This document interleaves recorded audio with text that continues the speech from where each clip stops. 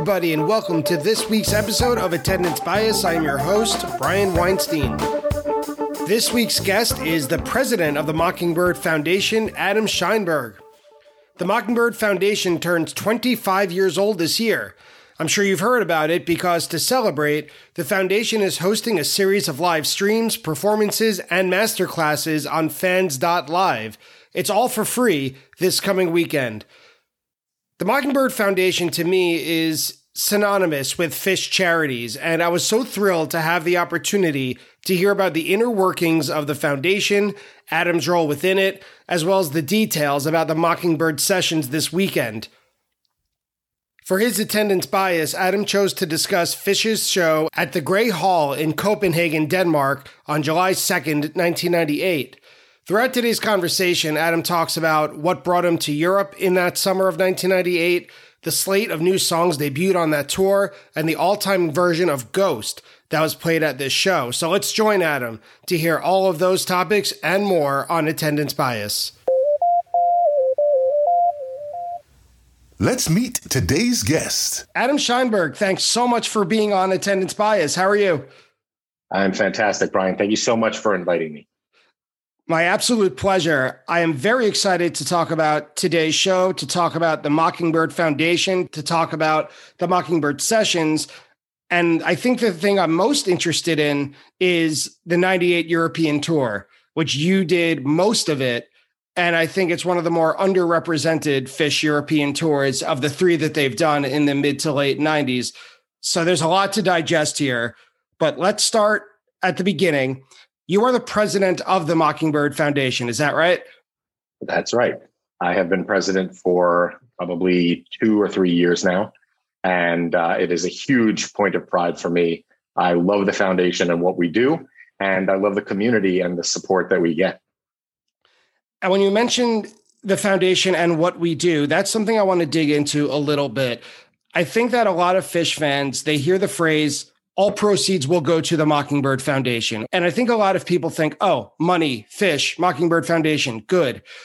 But it's a little more complex than that. So if I am a complete noob and I've never heard of the Mockingbird Foundation, but everyone around me supports it, and I donate $25, where does my $25 go and what is it supporting? But sure, I'll start by saying Mockingbird Foundation, Phish, good is not a horrible high-level overview. And I like that people think that. The foundation, very briefly, was formed in 1996 by some Phish fans, and they had two purposes. One of them was to start actually creating some legal ownership of intellectual property like set lists and reactions to those set lists. But at the same time, they wanted to do something good, so they decided to support music education. And we are now 25 years into this experiment, and that is still what we do. There are still no full-time staff members or part-time staff. We don't have any paid staff. We are still raising money to support music education. We tend to focus our grants on anywhere in the United States that needs any sort of support. And we also do tour grants wherever Phish plays. We look for schools and other educational opportunities where we can provide some level of support. We have one of the lowest percentages of overhead of any charity that I've ever seen anywhere on GuideStar or anything like that. So almost all of the money that's donated goes directly into the hands of educators and programs that are supporting kids' music education. And does that mean buying instruments for possibly underserved schools or perhaps getting space for practice for school bands? Yeah, this is a really nuanced point that is debated frequently amongst our board members. There is no direct line. We don't say the money is going to be used for instruments. When people submit a grant application, they explain to us. And there are times where buying an instrument makes a lot of sense because the instrument can be used for a long time and handed from student to student. But there are scenarios where bringing in a properly skilled educator can be a game changer for certain types of programs. When we invested in a program that was really focused on teenage rehabilitation in the midst of like backwoods Tennessee. And they had this program where they were testing whether music education would affect the repeat presence of young people in facilities. That was a very different kind of investment. When we invested in sending people to a remote Alaskan village to help them reconnect with traditional Athabascan fiddle music that had existed for a very long time, but was sort of breaking apart because of loss of that heritage. That was investing in people and skill and, and teachers. So there is a huge variety of things that I think are valid investments for the foundation, and they're all debated individually.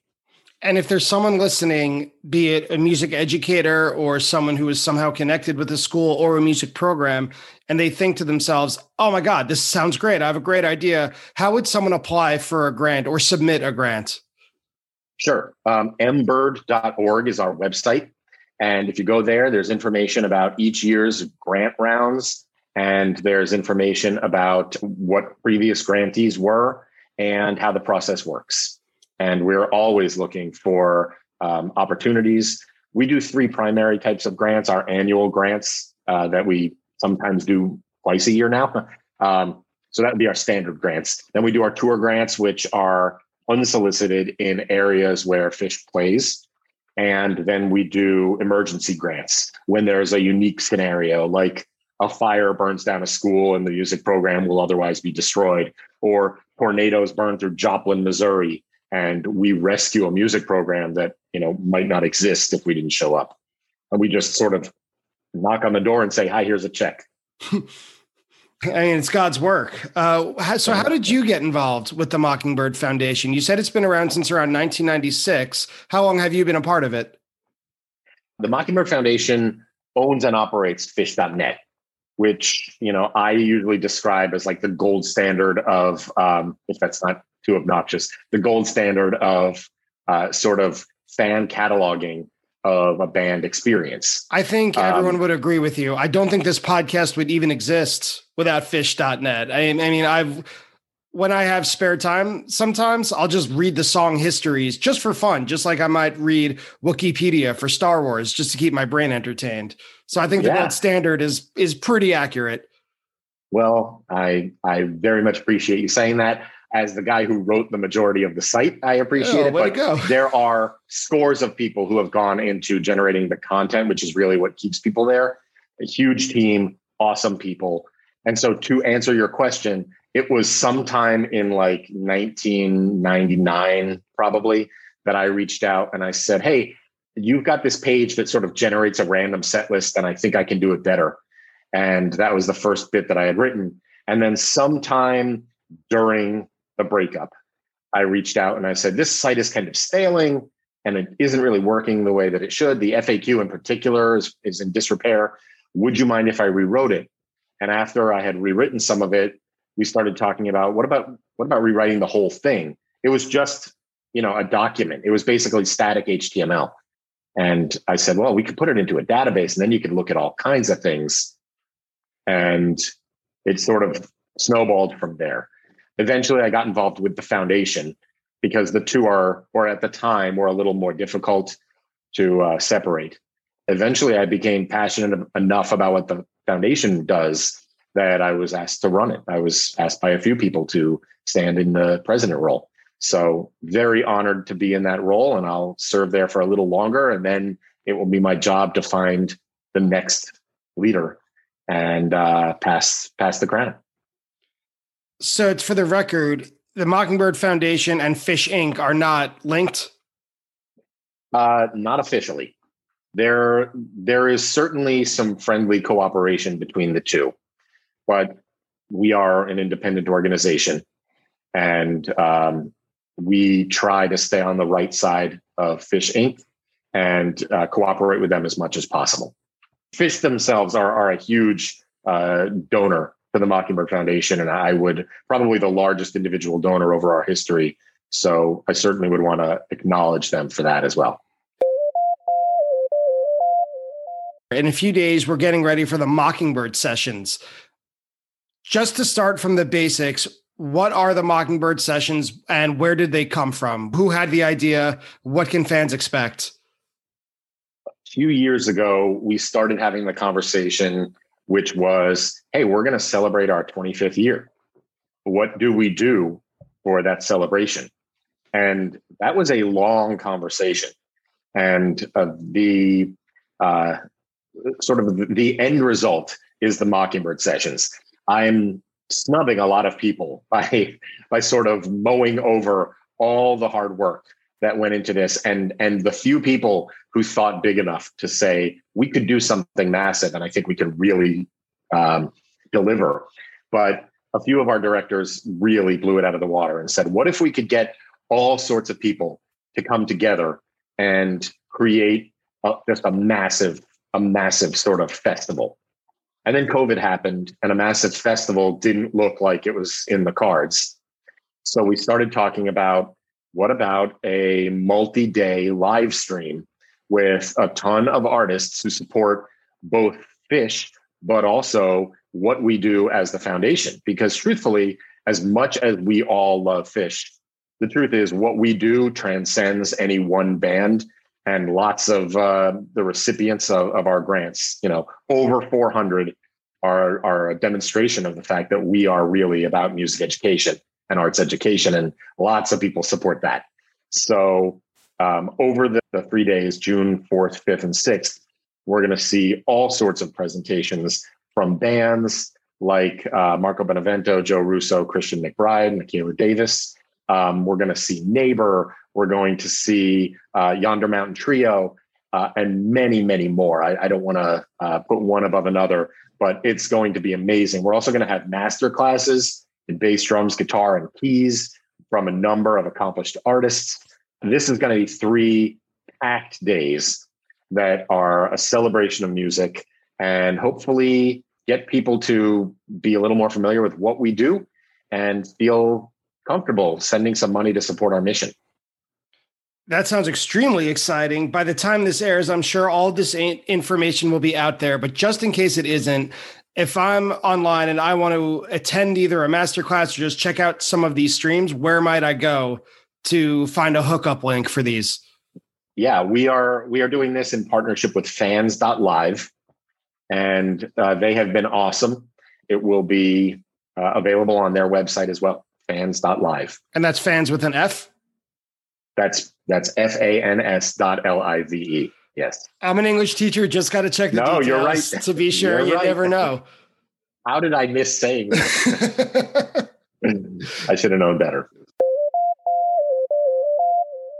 We all know that the Mockingbird Foundation now and Phish are connected in a million ways and that everyone on the board, I assume, is a big fan. Let's hear about you as a fan. So growing up, before you even got into Phish, what were some of your musical favorites? What was before Phish for you, Adam? I went through a couple of aggressive phases of different bands. I was a Beatles fan when I was young. Then I got really into Iron Maiden, and I went through my grunge phase and my Smashing Pumpkins phase, and ultimately I really fell hard into Rush. And I, as a musician myself, I'm sitting in a room right now with piano, 1, 2, 3, 4 guitars, bass, drums. Rush was sort of the pinnacle. It was like, amazing, accomplished musicianship and amazing songs with depth and great lyrics. And a little bit of a funny story. When I was looking at colleges, I went to the University of Wisconsin with somebody who I knew semi-well, another big music fan. And I got into a thing with him and I said, let me play you some music. And I played him Rush, La Via Strangiato. And he played Speed. And I remember sitting in his sister's dorm room and laughing. I said to him, you think this is on the same level with what I just played you? This is a joke. And then I went home and I couldn't get this damn song out of my head. And within a week, I owned Junta. And within a few months, I had most of the studio albums.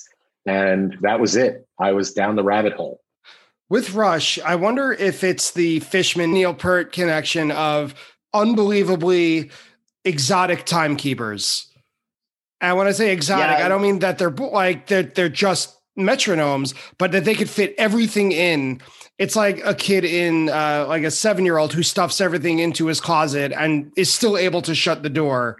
So it looks like the room is clean. That's what I picture when I hear both Fishman and Neil Peart playing. Like, they're never going to get that fill in by the time you have to get back to the beat. And they always do. I can't argue with that. I love the metaphor. I think there's truth that both bands have really strong drumming. But what I think it is a progression, and I'm not sure that one is greater than the other. Rush is about teaching yourself to really stretch as a musician and then doing picture-perfect replication. When you go see Rush, what you want to hear is exactly what you heard on the record. You don't want a different fill that feels right in the moment. You want the fill exactly the way that you heard it on the record. And if you look around, you're going to see people air drumming that exact fill exactly the way that it's I'm probably one of them. Drum kit. Yeah. When you go to see a Phish show, you're looking for what I believe is like equally part of the same thing, but on the opposite end of the spectrum, which is immense talent, but you are not bound to what's been recorded. You are performing the song and you're letting the moment define how it's played. And so I feel like they are both journeys on the same, they're both destinations on the same journey, believe it or not. And if you're a musician, you can appreciate both, or you should be able to appreciate both, just as you can appreciate, jazz improv the same way that you can look at perfect replication of any other genre. Well, I think as Phish fans, we want it both ways a lot of the time. We want perfect replication of the composed sections. And someone like me might bitch a little bit when Fluffhead is screwed up, as it is a little bit later in today's show, July 2nd, 98 in Copenhagen. But at the back end of Fluffhead, when there's an incredible solo and maybe in today's Ghost where there's this mind-bending jam, it's like, oh, well, that's the greatest thing I've ever seen. I'm going to come back tomorrow night for that. So sometimes we kind of want to have it both ways, right? Picture perfect replication, and I want in the moment mind-bending improvisation. I agree with you with the following sort of footnote, which is when I go to a Phish concert, I never go home and say, boy, they nailed Water in the Sky, right? They just hit it perfectly. I talk about, oh my gosh, that Split Open and Melt, not the beginning, but the end is really something special. So I think what makes a Phish show memorable is when they do something different and unique and notable. And that's why something like Phish.net is necessary, because we want to note everything that varies from performance to performance and all the things that make a given show unique. It's also why people will see 20 shows of Phish in a year. And I don't know many people who see 20 Rush shows a year. In fact, I think seeing 2 or 3 Rush shows on any given tour used to be enough, because you knew you were getting the exact same set. You knew you were getting the exact same transitions, the same jokes in between. Nothing against that. But what makes the Phish show special is not the replication. It's the on the spot. No, I agree with you. It's the differences. I'm such a nerd for setlist notes. I love it when there's a lot of asterisks all over. And I remember trading tapes or receiving tapes. And I like how everyone had their own little symbols, like whether it's an ampersand or an exclamation point or whatever, and then written in tiny lettering on the bottom of the J card, what that meant with special guests, alternate ending, Bob downside dagger, double dagger. Yeah, exactly. So that I eat that up. And speaking of going back, what was your example? Bob Galati on drums. Yeah. That's Hartford 96. Yeah. I love. All this stuff is burned into my brain. I'm going to die with it. I'll forget my keys, but I'll remember the date that Bob Galati sat in on drums. Yeah. And speaking of going back in time a little bit. So when was your first show? It was actually the show directly after that. So that show that you just referenced was like October 23rd, 1996. So my first show was October 25th, 1996 in Hampton. Kind of a funny story. I went to school at James Madison, which is about 4 hours north. I was just so excited for this show, and a whole bunch of my friends were going. I ended up in a car with three other guys. We headed down. We were in insane traffic. We got there and I did not have a ticket. And I assumed I'd be able to find one on the lot, but there really were no tickets to be found. And so we had to make a decision to go back or not. And I don't know what I was thinking, but I made a last second call. You guys head home. I'll figure it out. Right? Like, I'm not going to die in Hampton. I'll figure it out. Mm-hmm. The band started playing. Things started to cool down. And somebody came over to me and said, you need a ticket. And I said, yes. And that was that. I was in. So I walked in only having missed a song or two. And I was alone for the entire show. I loved it. On the way out, I walked out and I sat by the fountain and I started thinking to myself, so realistically, how am I going to get back? You know, how am I? It's a lot to ask somebody to drive down. And just as I did, some of my friends walked by. So I packed into a car and I think 6 of us drove back to JMU, packed into a little sedan. Awesome experience. Absolutely loved that show. You really got the full experience at your first show, where everyone has a story where they're going by themselves, or they forgot a ticket, or they happen to run into their friends post-show. That all happened to you in one shot at your first. First shot. That's it. That was it. When was this show played? So fast forward a little bit to today's show, which was July 2nd, 1998 at the Grey Hall in Copenhagen, Denmark. I have a million questions about Phish in Europe in general, but especially Phish in 98 in Europe. So I just want to give a little context for anyone listening, but I'm really going to lean on you a little bit because you were there. Sure. You know more than I do about it, of course. So the overview, and feel free to jump in, correct me, expand upon whenever you want, is that Phish played 9 shows in Western Europe, starting on June 30th and ending on July 10th. And when I looked at this tour itinerary in preparation for this recording, I thought it was really interesting. They played 9 shows, but it was only 4 venues. And right. I looked at the other previous European tours in 96 and 97. They were much more extensive, and they were a lot more one-off shows. In prior European tours, keep in mind, there was not a lot of real-time stuff happening in the mid-90s when it came to Phish. So I would be oftentimes checking online, and set lists sometimes were updated, typically on Andy Gadiel's page. Yep. Every couple of songs, you'd get a chunk of incoming stuff, but there weren't many discussion boards and they didn't flow at the speed that they did. Certainly, we didn't have cell phones everywhere. And then you would often have to wait 3 months to get tapes unless you had a taper friend. So the prior European shows, you would wake up and you'd, either go to work or go to the computer room or whatever, and you would check the set list. And those shows were so fun. So I graduated college in 1998. I had applied to work at Dry Goods and not gotten a call back. I thought I would go to law school, but didn't go to law school. I was just in a place where I said, whatever they're doing in Europe this year, I'm going. And when they announced it, it sort of looked like a good deal for me because it didn't involve all sorts of traveling and complex planning. It was like, I just got to get from one place to 2 other places. And then there's a festival in the middle, and I think I'll play that by ear. So I mail ordered all my tickets, got them all, and jumped on a plane and went to Copenhagen. Again, this is entirely on my own. On the 29th of June, I landed and I went right to Christiania, which is the section of Copenhagen where the Grey Hall is. And the band was there sound checking. And we, there were a number of us sitting outside listening, and then it poured and we were gathered under the ledge listening to songs that I had not heard before, some of which they had played on the Island tour. But if you weren't there, you wouldn't know. Setting the tone for the Grey Hall. It really is like the size of a high school gym. Yeah, I did a little research. It was originally built as army barracks. The building was. Makes sense.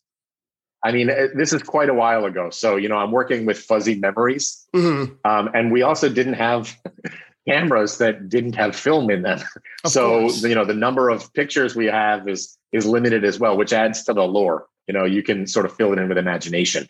but it was a very small place. And at this point, Phish was playing larger venues. So the idea of seeing Phish in a place with like 1,500 people was already kind of crazy. And I highly doubt there were 1,500 people there. I mean, I can't imagine this was a sold out show. So it was very small. You were very close to the band. They were walking around outside just amongst everybody. It was common to sort of pass band members in the sort of bubble after the show. You know, you'd get in line for the falafel cart and you'd literally be standing behind Trey, and you would just have to contain yourself because everyone was playing it cool. So you couldn't be the guy who wasn't, you know?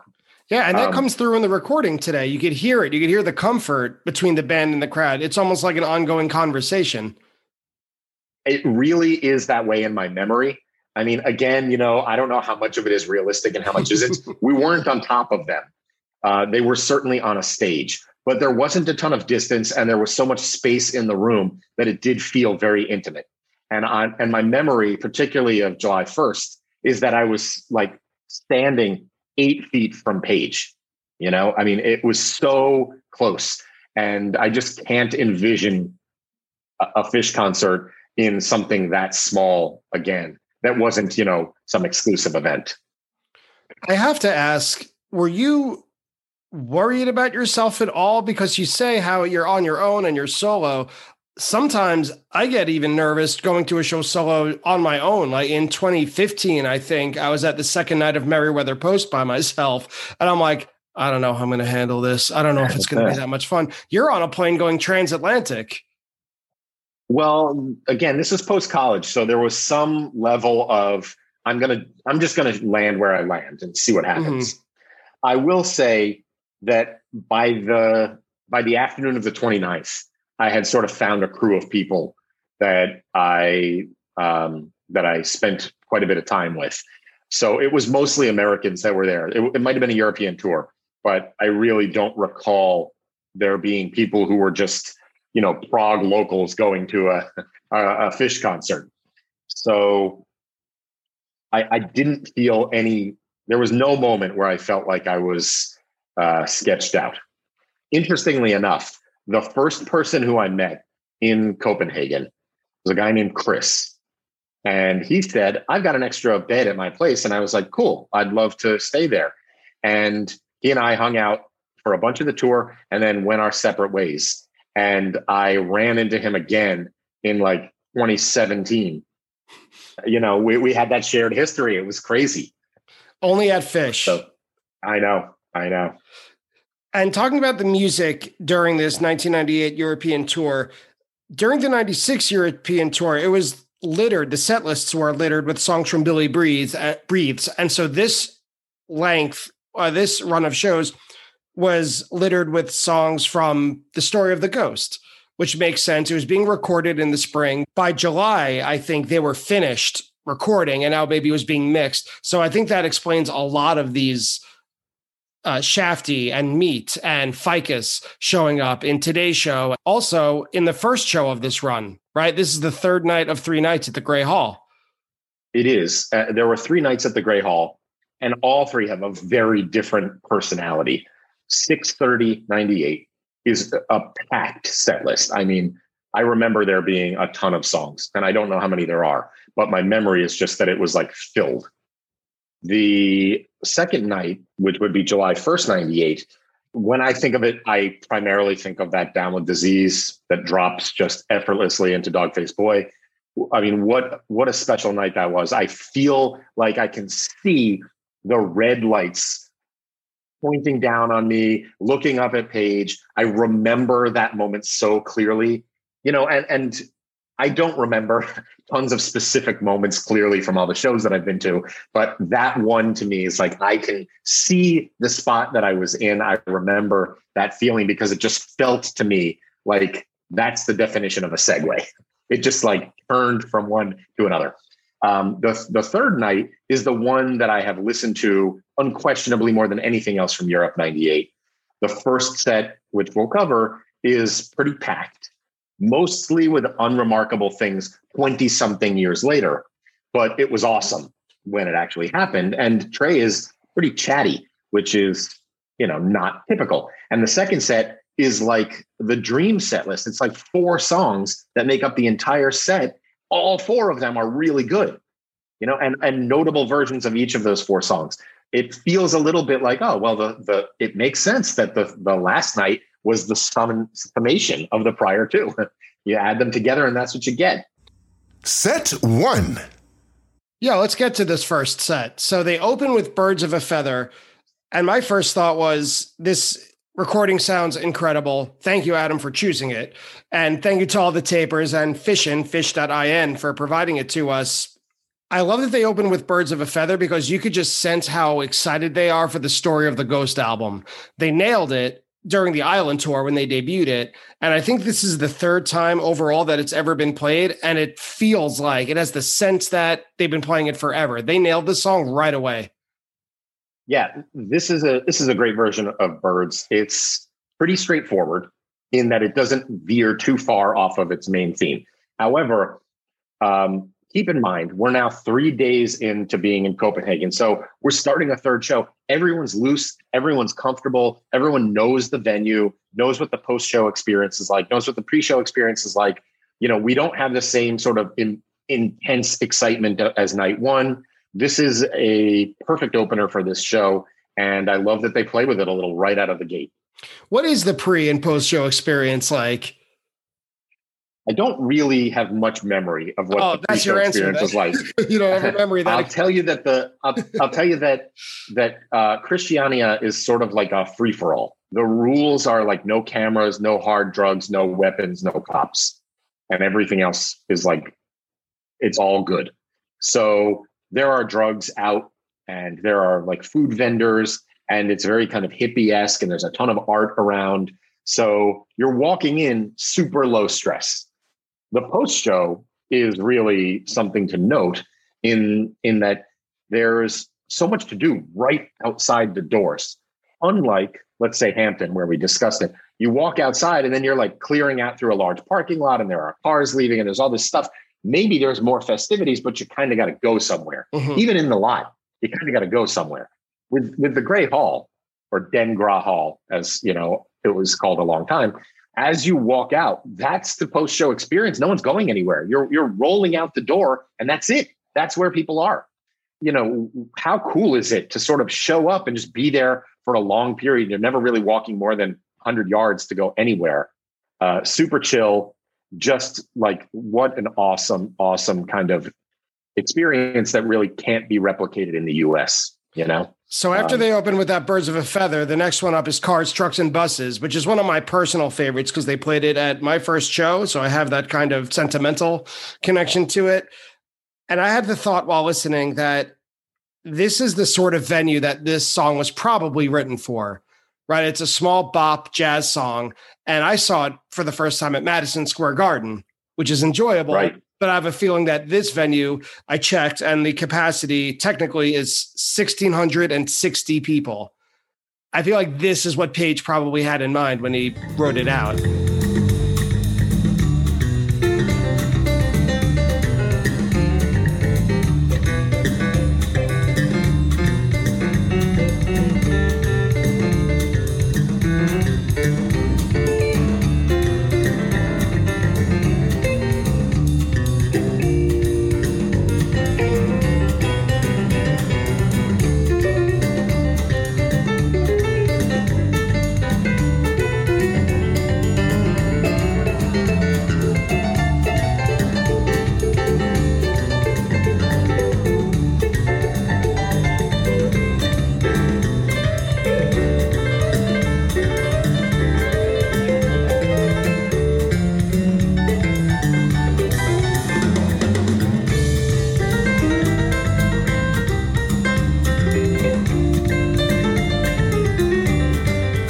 So I think Cars, Trucks, Buses, and I think of the signs on the Jersey Turnpike. Right. When you pull into the service centers. Yeah. Yeah. So I picture the signs, but this is a great venue for a song like this, in that everybody can sort of dance and have enough space to be able to just sort of bop around.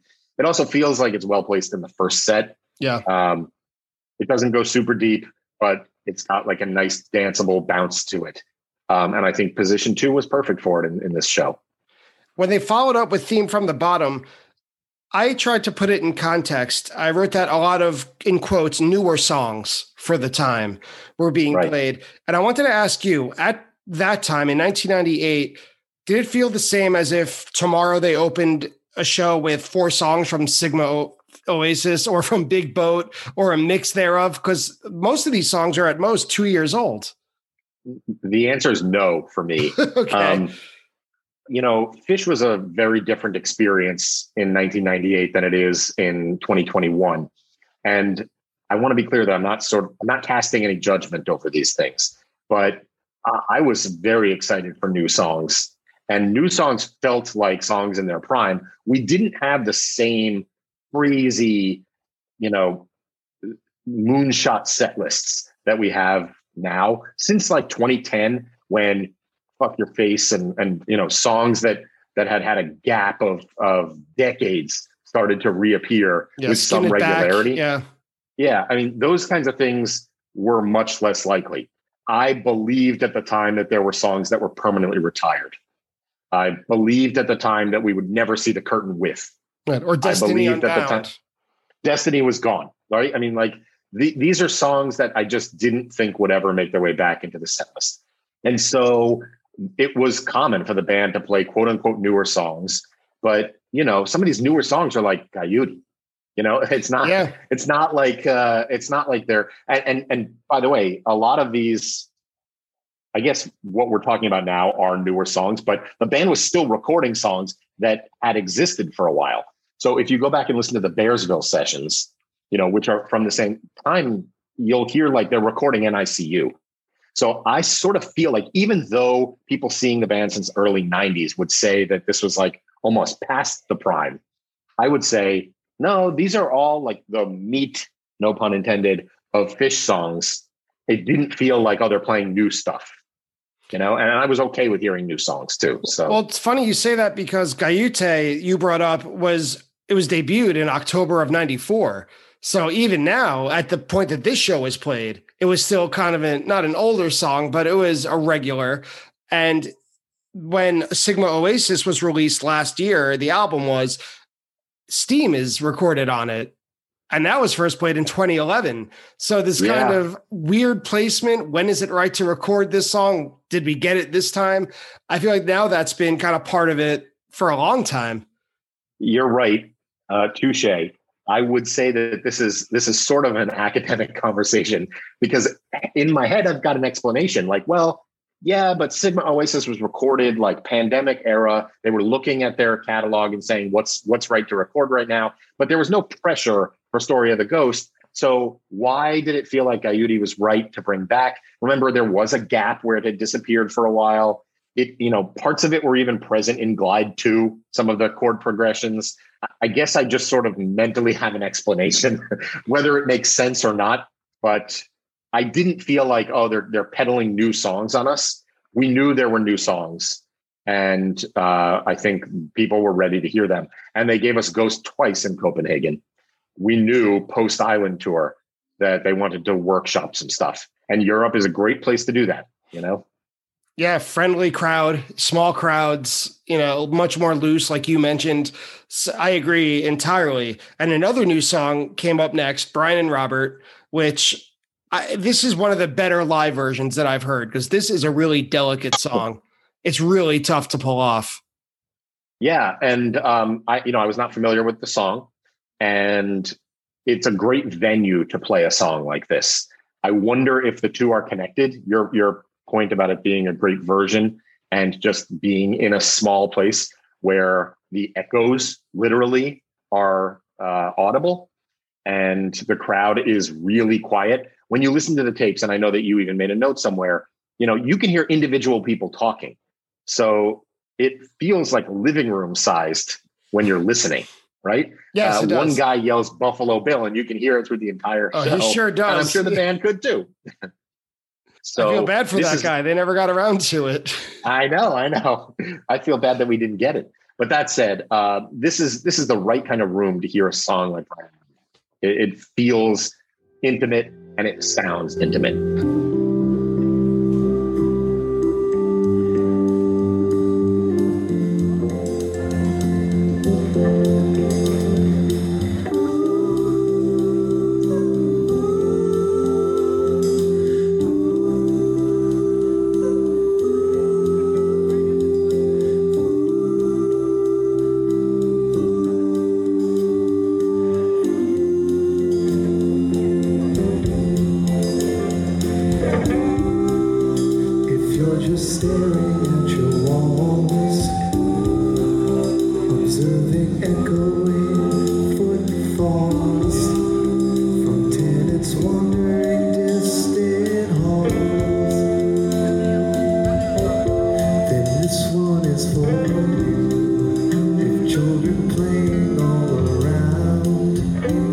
Speaking of intimacy, the crowd now is shouting requests after each song. Trey says after Brian and Robert, that one was for you. Chuckle, chuckle. Right.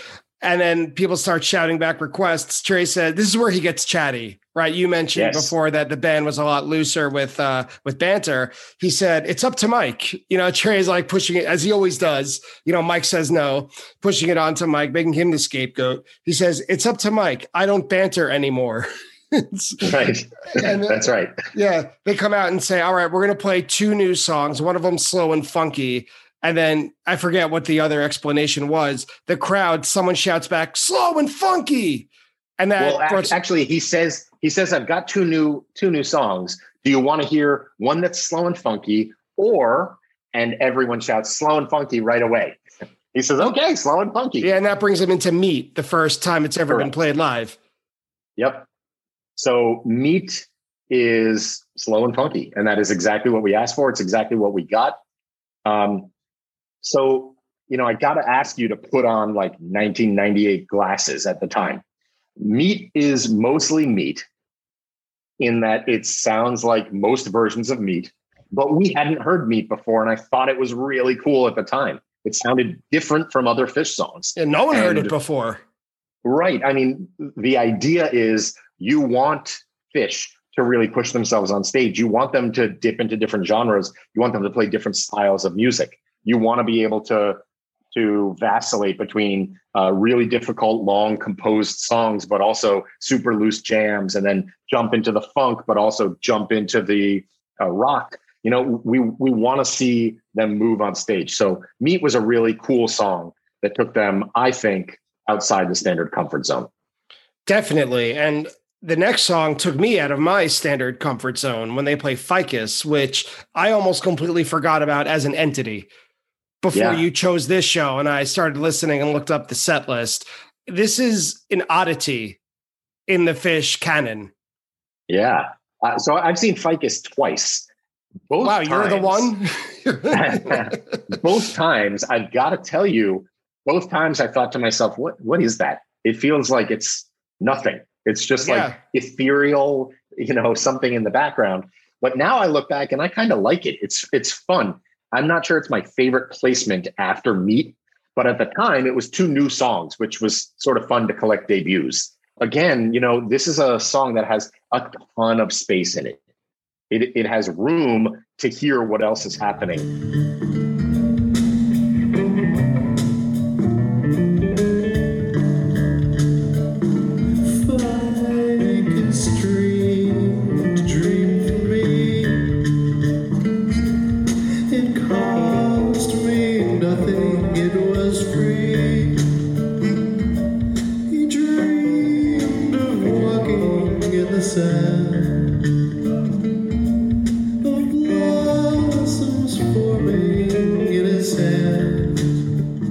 So being able to hear it in a small place when you're listening to the recording really benefits the song, because in a closed indoor place with, you know, 8 to 20,000 people making noise doesn't feel the same as a small room where when they get quiet at the end, there's like actually nothing filling that space.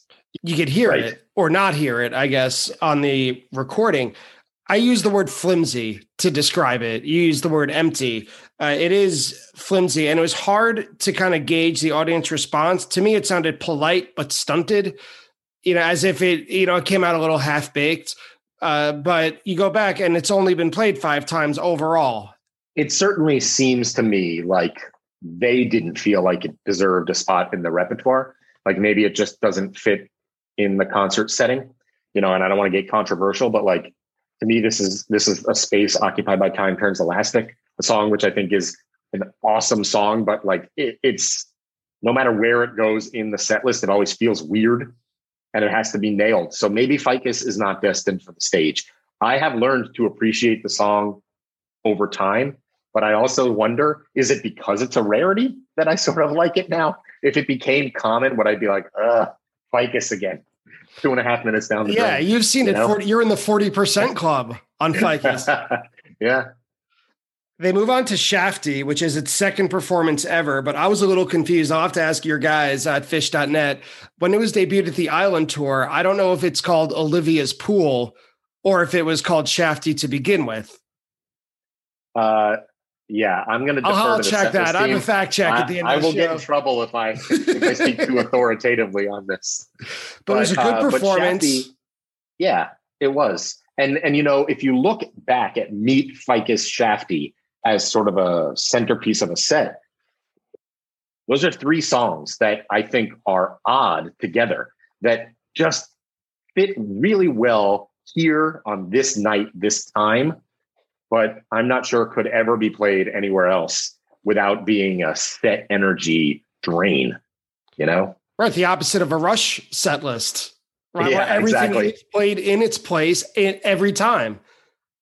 That's right. Yep. That's exactly right. After Shafty is over, which I thought was really good, I wrote it was a good performance, and you can also tell that there is room for growth. There's lots more chatter. Trey says, we're going to play an old one of the ever-growing backlog of old Phish tunes, is what he says. And then there's lots of fan requests. This is where our Buffalo Bill guy shows up, I think, for the first time. Someone else is shouting for Peaches and Regalia. And then we hear, I didn't have to listen to it, but I did just for fun because I'm a completionist. So I rewound, and then I finally heard the Fluffhead shout. And then you hear Trey, like a little off mic, says, "All right, yeah, we'll play that." And then they go back to Fluffhead, like the oldest favorite that there is, arguably. This is a pretty standard Fluffhead that isn't the cleanest. We have the benefit of decades of Fluffheads now.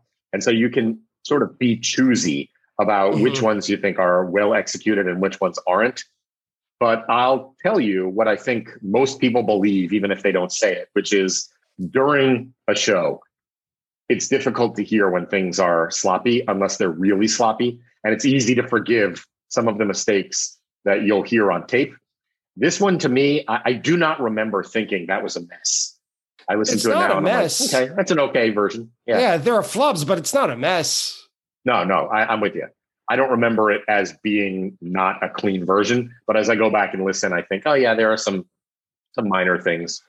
But it's so funny how, as fans, and I include myself in this group, that we're the first to pick out and to be a little bit snobby, but we're also probably the most forgiving group there is.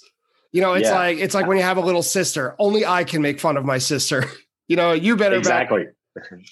Well, I mean, it does feel a little spoiled to be complaining about a few missed notes in Fluffhead. I mean, I'm guessing 99.5% of fans couldn't properly count the rhythm in the front of Fluffhead through the Mary Had a Little Lamb section if their life depended on it. Yet, if for some reason there's a misplaced note, we're like, B-. Yeah, immediately. B-. I'm done. You know what? This band sucks. They don't have it anymore. Trey doesn't practice. Right. Yep. And then they'll take you away in the next, set 2. You forgot all about it. But we're not done with the first set yet. They follow up with Ginseng Sullivan, which is good. Usual Phish bluegrass. Happy to have it with a very sweet solo by Page. And they close out with a great one, too. Punch You in the Eye and Character Zero. I thought that could be the opener. This is one of those times that, from my memory, I thought that the set might end a couple of times before it actually did. And Punch seemed to me, just because of the number of songs in the set, seemed like that might be the end of the set. They tacked on Zero, not my favorite song, but this is a ripping high energy version. And sounds really good. and they sound like they're having a lot of fun. And I'd like to believe that they recognize we're wrapping up. This is our last first set in Copenhagen, and just decided to give it a little extra energy for us. Set 2. And speaking of extra energy, let's talk about set 2 now. When you suggested this show, my first thought was, okay, great, Europe 98. No one has brought this up. I'm excited. Let's dive in. My second thought, you might even remember this. I messaged you back and I said, wow, 4 songs, second set. And then you wrote back to me, like, wait until you hear The Ghost. Those might not be your exact words, but it was a long yeah. Right? And then in the week since, I've gone from listening to the whole show front to back to listening to set 2 over and over again, front to back, to whittling it down to, all right, I'm putting this Ghost and keeping it in my back pocket, and I'm never letting it go. I love to hear that, because to me, even though this might sound a little goofy, I feel like this set is like a series, and you can't break too much out of this series because it all fits together just right. Yeah, a lot of the jams echo each other. Sure. And this Ghost, I don't want to get ahead here, but this Ghost hands itself off cleanly to Runaway Jim. Sure. And Runaway Jim bleeds gently into a well-deserved Caspian, which lands into Yem. And so, I do want to talk about each one of them, but just the way the set flows, it really feels like they make a statement as all 4 songs. Yeah, it reminded me, though, if you remember the Farmer's Almanac books, right? I'm sure you do.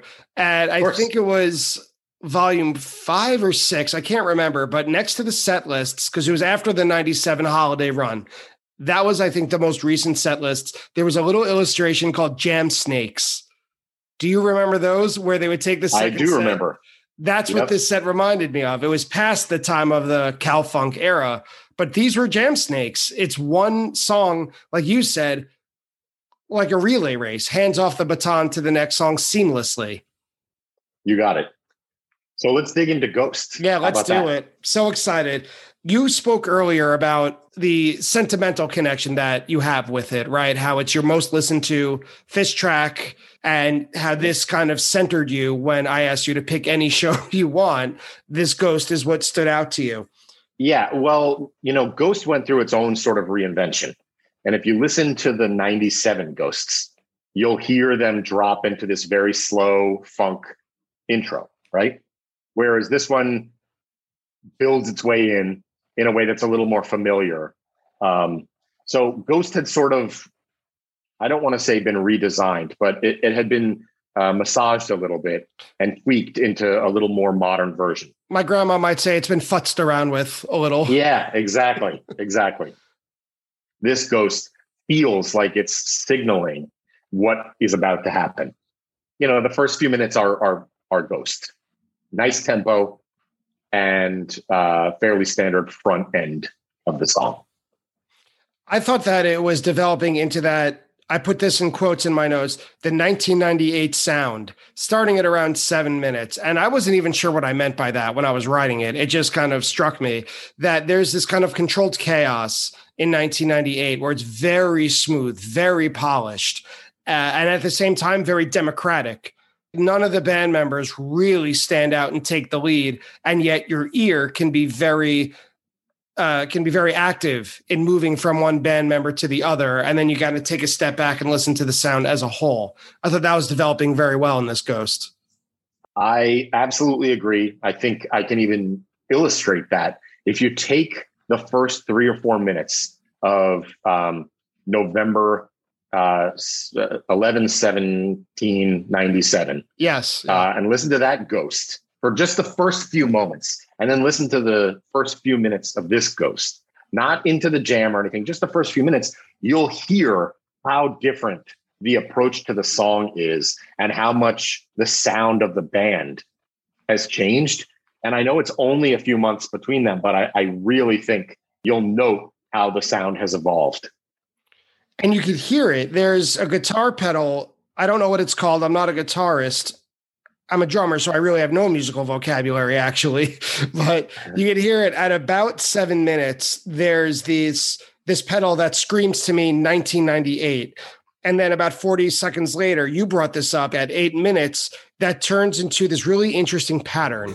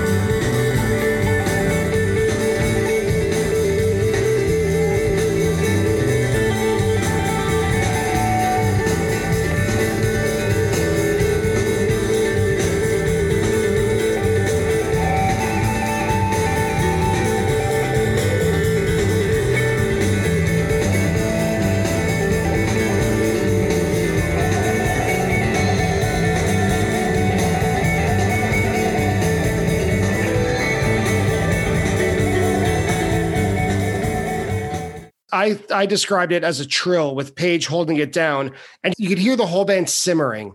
It's like when you put garlic into a pan with oil and it's just hot enough. It doesn't pop the oil. It's just simmering beautifully. And the whole aroma is filling the room. That's like this, but by sound. I love that. I love the description. I hear in my head that little trill that you're referencing and Trey has the courage to hold that for a little bit and let the rest of the band, design something around it. And what really takes it over the edge is Fish sort of changes his drum beat to, from that kind of to go a little offbeat to like so, there's this sort of movement from the standard Ghost beat to something a little more fun, a little more danceable, and that really signals the fact that, okay, we're leaving standard Ghost station and we're driving to somewhere different. And they keep changing for the better in this. And that's what I love most about Fish, when, to be very cliche, when we're on a journey together with no stated destination. And that's what I think the best stuff comes out. Trey takes the lead at around 11:30 and Fishman backs him up. And you put a big exclamation point on the notes where it says full on rock and roll riff at 12 minutes and 10 seconds.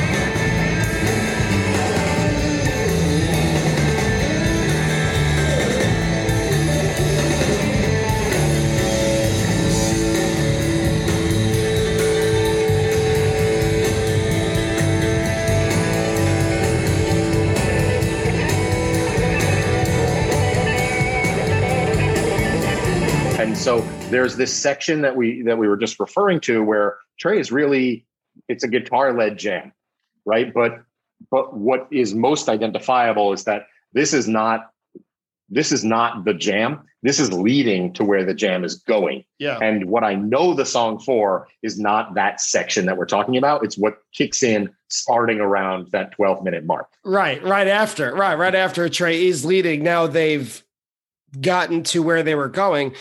My first thought, at like what you were talking about, a little after 12 minutes, they were starting to calm down as a group. Like the sound got a little softer, that got a little bit more digestible. But when I looked at the media player, there was still 8 minutes to go. So I'm thinking, having never heard this, well, what else is there for them to do? And holy shit, there was a lot more for them to do. One thing that, I know from listening to other long Fish jams is that a lot of times the jams will lead to somewhere and they'll wind down, and there needs to be some space, some breathing room to get the next wave. It can't be all crest, because honestly, 8 minutes of crest is too much. At some point you're like, well, give me something more even the sweetest major key jams that Phish is known for, they can't go on for too long, or they sort of lose their specialness if they just continue to deliver. So when it gets quiet, I feel like, ooh, good. Now we're giving the band an opportunity to give us a new pattern, to give us a new rhythm or some other pattern around which they can design the next chapter of the jam. Yeah, and do they ever? Around 16 and a half minutes, the words that came to me were directed, focused, and endlessly listenable. Yeah. And honestly, the word I want to add is patient, because some of these things, you really need the quiet part to drive the faster or louder part. So there is a particular section where there's this slow build piece that builds up, and then it sort of paces back again, and then it repeats the slow part again, and then bang, bang, bang, bang.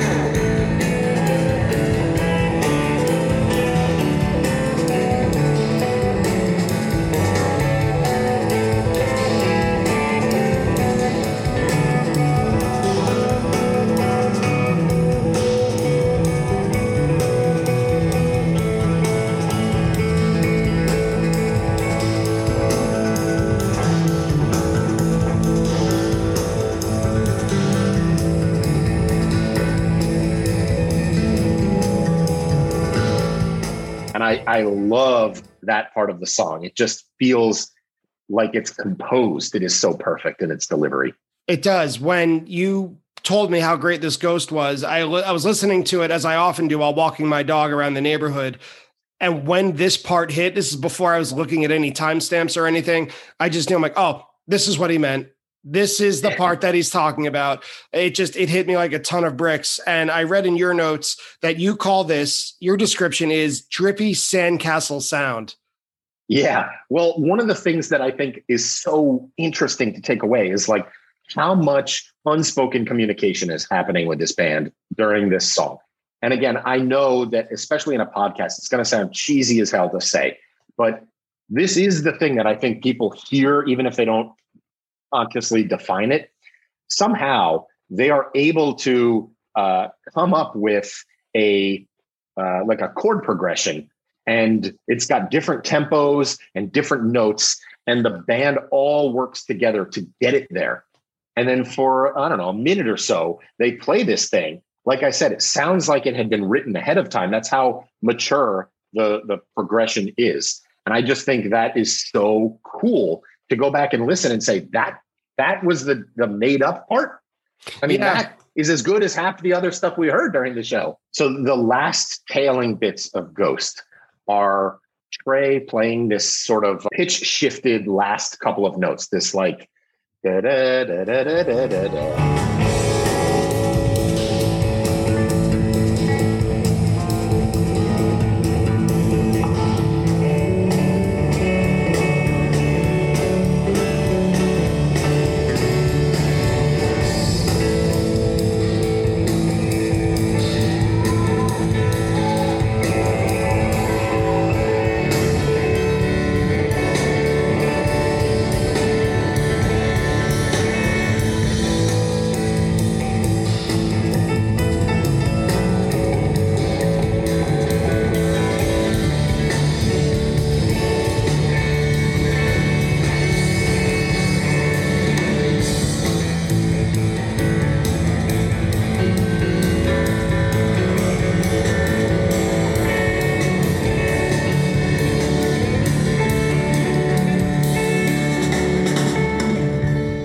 it's just sort of echoey and empty, and everyone else is letting him deliver on top of these very low notes that are hanging in the background. And in that space, after the roller coaster of Ghost, which gave us lots of different sections, when the opening notes of Jim pop in, it is like, it is just majestic. It feels like we just came down and now we're in that relaxing moment. And then he throws us right back into the speed of Jim, you know? And it's not like it has to be fast. It's just way faster than where we were. And it's also a really good version of Jim. And it's pretty long as well. I just feel like that was a perfect choice in the moment. It gets off the beaten path at points. There's one part around 9 minutes in where I thought they were going to start Piper, which I don't even know. I think it was debuted by this time. I think Piper debuted in 97.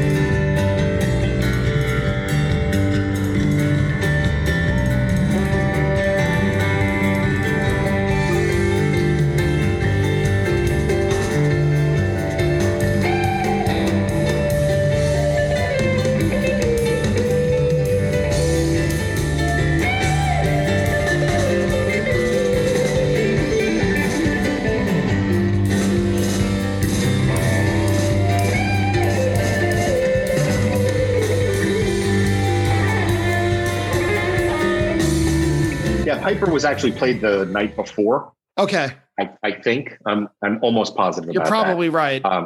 But it sounded, there was this like very rhythm-based part of Runaway Jim in this jam.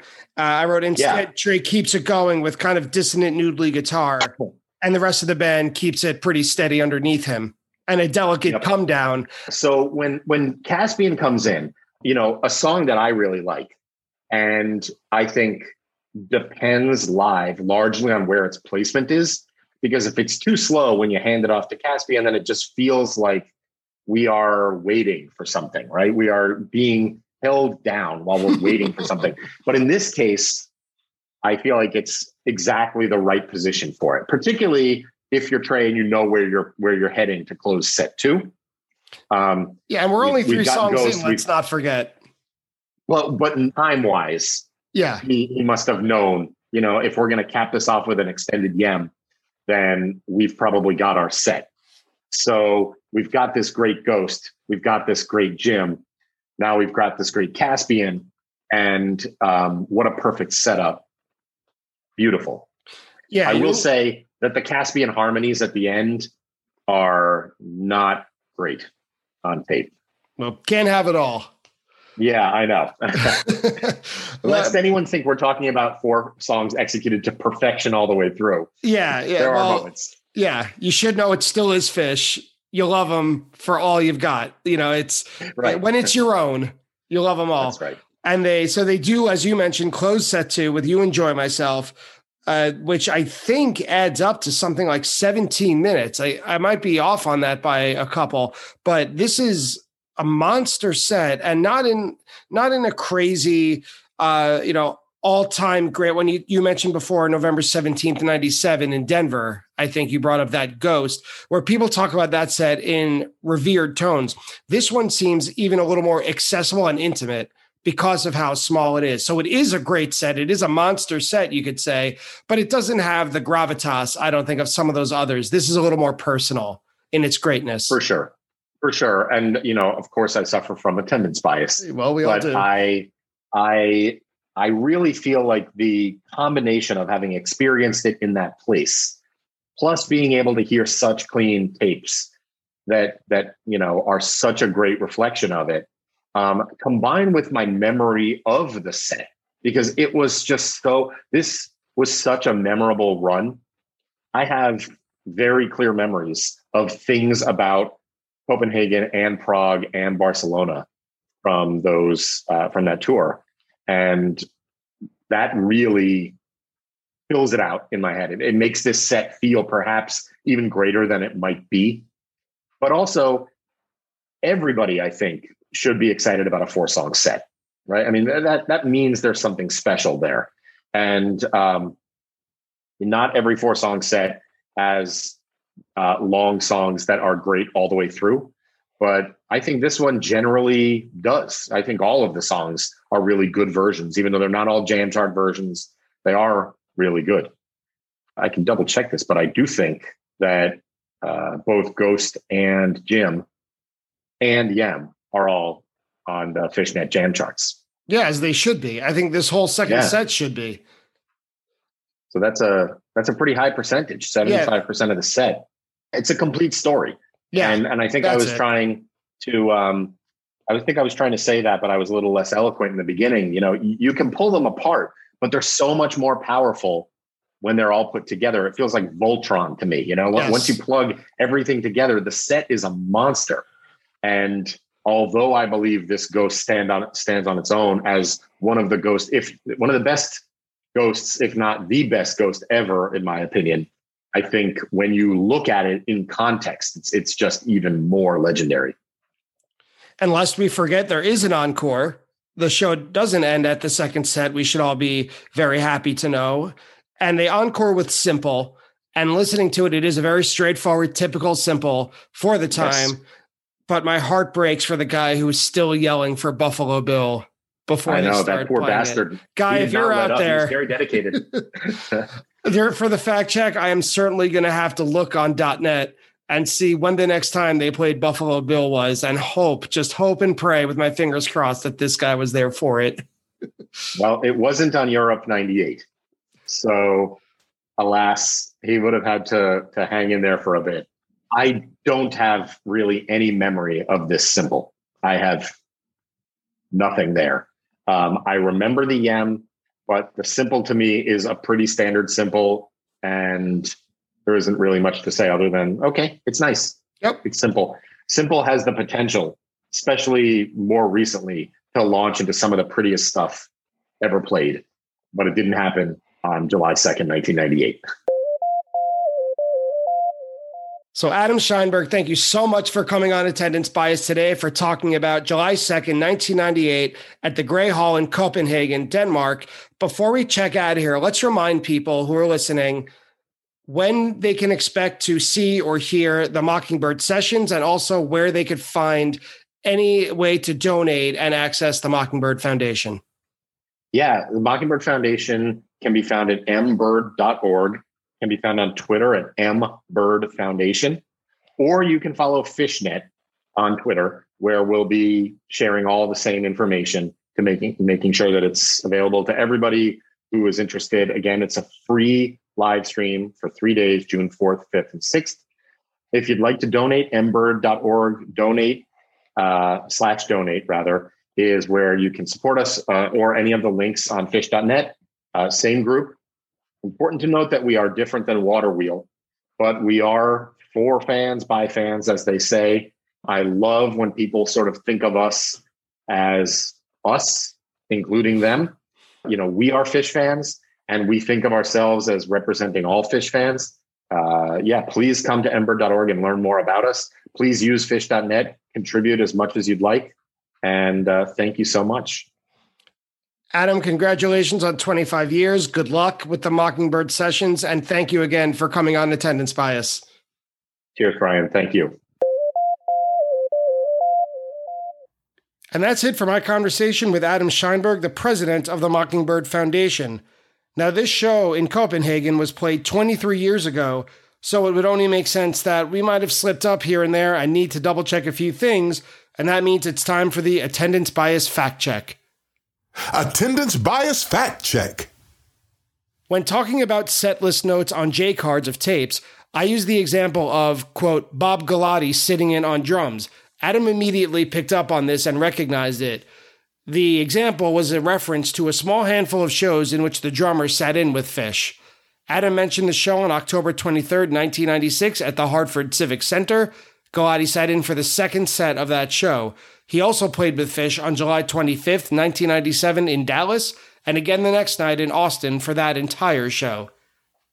When talking about the 3-night run at the Gray Hall, Adam said that each night had its own personality, and as an example, he mentions that the June 30th, the first night of the 3, was packed with songs. Checking on it, that night had 26 songs, including the debuts of the Moment Dance, formerly known as Black Eyed Katy, as well as the debut of Brian and Robert in the encore slot. Adam and I name-checked a few songs that were played live many years before being recorded for an album. The two that were mentioned were Gaiute as well as Steam. The respective debuts of those songs were Gaiute was debuted on October 7th, 1994, even though it was released on The Story of the Ghost in 1998, and Steam was debuted on June 4th, 2011, even though it was on 2020's Sigma Oasis. When talking about Ficus, Adam mentioned that he's seen it twice out of its only 5 times being played. Unfortunately, or fortunately, depending on your point of view, that song never made it past November 7th, 1998. A few notes about Piper. It was debuted on June 14th, 1997 at the SFX Center in Dublin.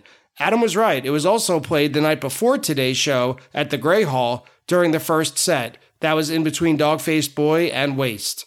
And the guy who was yelling for Buffalo Bill throughout the show today, this one is right for you. Fish did not play Buffalo Bill at this show, I'm sorry, but the last time it was played before this show was November 29th, 1997 at the Worcester Centrum.